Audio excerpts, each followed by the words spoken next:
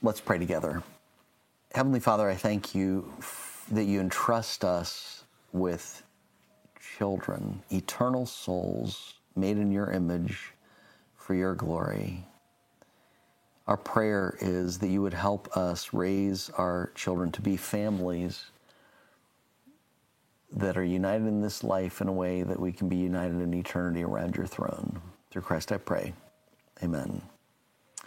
Somebody said that losing our children may be the most significant loss of all. You know, when Christian parents hold a newborn in their arms, there's the sense of overwhelming joy wrapped in overwhelming responsibility. All of a sudden, there's the sense of new life brings new hope. And then there's also this sense of this is an eternal soul that will never not exist again. And this soul has been entrusted to our family. That responsibility can be overwhelming. Lord, help us to raise our children to love the Lord with all their heart and soul and mind and strength. But the statistics on raising godly children these days are alarming. Something in the church and in Christian families isn't working. We have to be honest. 70% of believers come to Christ as minors. That's okay. But less than 50% of children raised in churches in recent generations embrace faith in Jesus by the time they graduate high school. Less than 50% of kids growing up in church give their lives to Christ. 89% of those leaving active faith as adults had a weak faith experience in the home, weak teaching, weak example from parents. Today, the younger generation is abandoning the faith in a way that like we've not seen in a long time. 66% of adults who attended church in their teens drop out, and most never return. Something isn't working in the way that we're discipling our children. According to Pew Research, religious nones have almost quadrupled since 2007. Currently, 30% of American adults identify as non-religious. The bottom line is that we've been discipling our children in a way in the last 30 years that is not working. You know, the definition of insanity is doing the same thing over and over again, expecting a different results. For the last 30 years, how many times have we seen the stories and we've heard the complaints? Our kids are graduating from high school, going to college, and dropping out. Graduating from high school, and they're dropping out of church. And yet, what have churches done? They've doubled down on the way that they've continued to do children's ministry and youth ministry. For far too many years, churches, I think, have tried to sell parents on this notion that if they just bring their kids to church, the church will disciple their children. The idea is bring your kids to Sunday school, bring your kids to youth group, bring your kids to all the youth group activities, and we will help your children love Jesus. There's that belief out there that says it takes a village to raise a child. And the thing is, in previous generations, when there was a more biblical culture that we were living in, when the biblical beliefs were cultural beliefs, there was a way for churches and families to work in this way that was more relaxed, but that's not the case anymore. You know, if the village is pagan, if the village raising our children hates biblical truth, is pulling people, is teaching unbiblical doctrines to our kids, something has to change in our approach. One result is that parents have seen themselves as consumers in the church. A lot of parents have taken the attitude, well, if the church is going to help my kids be spiritual, so I just need to find the best student ministry, children's ministry, then my kids will love Jesus. I remember, though, even when I was in college, how fallacious that was. I remember when I was in college, there were some really well-known big churches with big youth groups and well-known youth group leaders, the youth ministers that spoke at all the big youth conventions. And then I would get to know the kids from those youth groups that came to Bible college and realize these kids are biblically illiterate. Here these kids are going to the most impressive big churches with big church names and big church ministers and youth ministers, and yet they don't know the Bible. And their spiritual depth was about as deep as a thimble. It's never been the case that if you can just find the glitziest, the biggest, the youth ministry that offers the most stuff, that your kids are going to know Christ and love the Lord with all their heart. American parents have fallen into this consumer mindset mentality too often, where the idea is we pay our taxes to educate our kids, so the state will, and we pay our tithes and offerings so the church will train our kids spiritually. No one ever says it explicitly, but the church has unconsciously communicated, parents, we can do it, you can help. Just give us your kids, we'll have a big program, and your kids will be spiritual and love the Lord, and it isn't working. We're losing our kids. The second problem is that parents have conscious goals for their children that work against following Christ.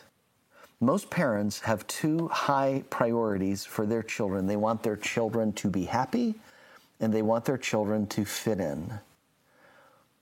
Two things that really matter to parents is for their kids to be happy and for their kids to fit in. That's why bullying has become such a big deal in the last 20 years. It's kind of like, the worst thing is that my kid not feel like he fit in. But when those goals drive the actions of Christian parents, you realize we are actually nurturing our kids not to follow Jesus.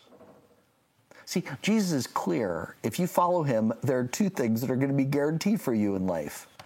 You're not always going to be happy, and you're not always going to fit in. You're not always going to be happy because Jesus is more concerned with your holiness than your happiness. Joy is a result of peace with God and holiness in character, not a result of trying to be happy. And if you follow Jesus, people aren't going to accept you. Jesus said in the Beatitudes, blessed are you when they insult you and persecute you and falsely say every kind of evil against you because of me. Be glad and rejoice because your reward is great in heaven. For this is how they persecuted the prophets who were before you.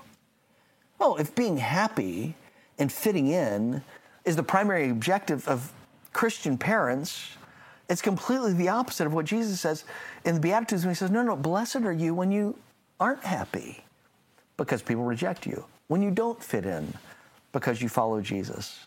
But what happens? Kids grow up in Christian homes that have made their happiness and fitting in the two most important things, and then they go to college and they discover, there are two things that happen now that I follow Jesus in college. I don't fit in, and other kids seem to be more happy. I mean, they're just kind of living however they want. They're not following those strict moral standards that I do. And there are lots of articles in the paper that you can read every day ridiculing Christians for being pure, And following Jesus doesn't make them fit in. So what do? They drop out of their faith. We got to be brutally honest. The way that churches in America has been doing ministry with our kids and families has not been working. So at New Life, it's only taken us 30 years to pick up on this. But we're trying to learn, and we're trying to be wise, and we're trying to make some adjustments. Some adjustments that you can expect to see. First, as a church, we said already, we are going to focus more on making disciples who make disciples. We're going to focus less on meeting felt needs so that people eventually will understand what their real needs are. Yeah, we still want to meet needs. Absolutely. We want to serve people and love people and be good hosts. But we are committed to calling people to be followers of Jesus Christ, because Jesus said, take up your cross and follow me. That's the call of Christ. We talked about that a bit last time. Second, though, we are committed to fostering a Deuteronomy 6 approach to discipleship, family-empowered discipleship. Deuteronomy 6 says this, "Listen, Israel, the Lord our God, the Lord is one." So the people of Israel are about to enter the promised land, and God wants them to be strong spiritually. And so how is he going to, what's the foundation for their spiritual strength? Love the Lord your God with all your heart, with all your soul, with all your strength. These words that I am giving you today are to be on your heart. So it begins with you, parents. Repeat them to your children. Talk about them when you sit in your home and when you walk along the road and when you lie down and when you get up. Bind them as a sign on your hand and let them be a symbol on your forehead. Write them on the doorposts of your house and on your city gates. Do you hear what God is saying there? God is saying the responsibility of discipling children is not with the state, ever. It's not with the church. It is squarely on the shoulders of the parents. Parents, the most effective way for you to teach for your children to love the Lord your God with all their heart, soul, mind, and strength is for you to disciple them in the daily events of the home as you walk and live with them every day. In addition, the most effective way to reach our children to love God is going to be focused home discipleship, as the church says to families, you can do it, we can help.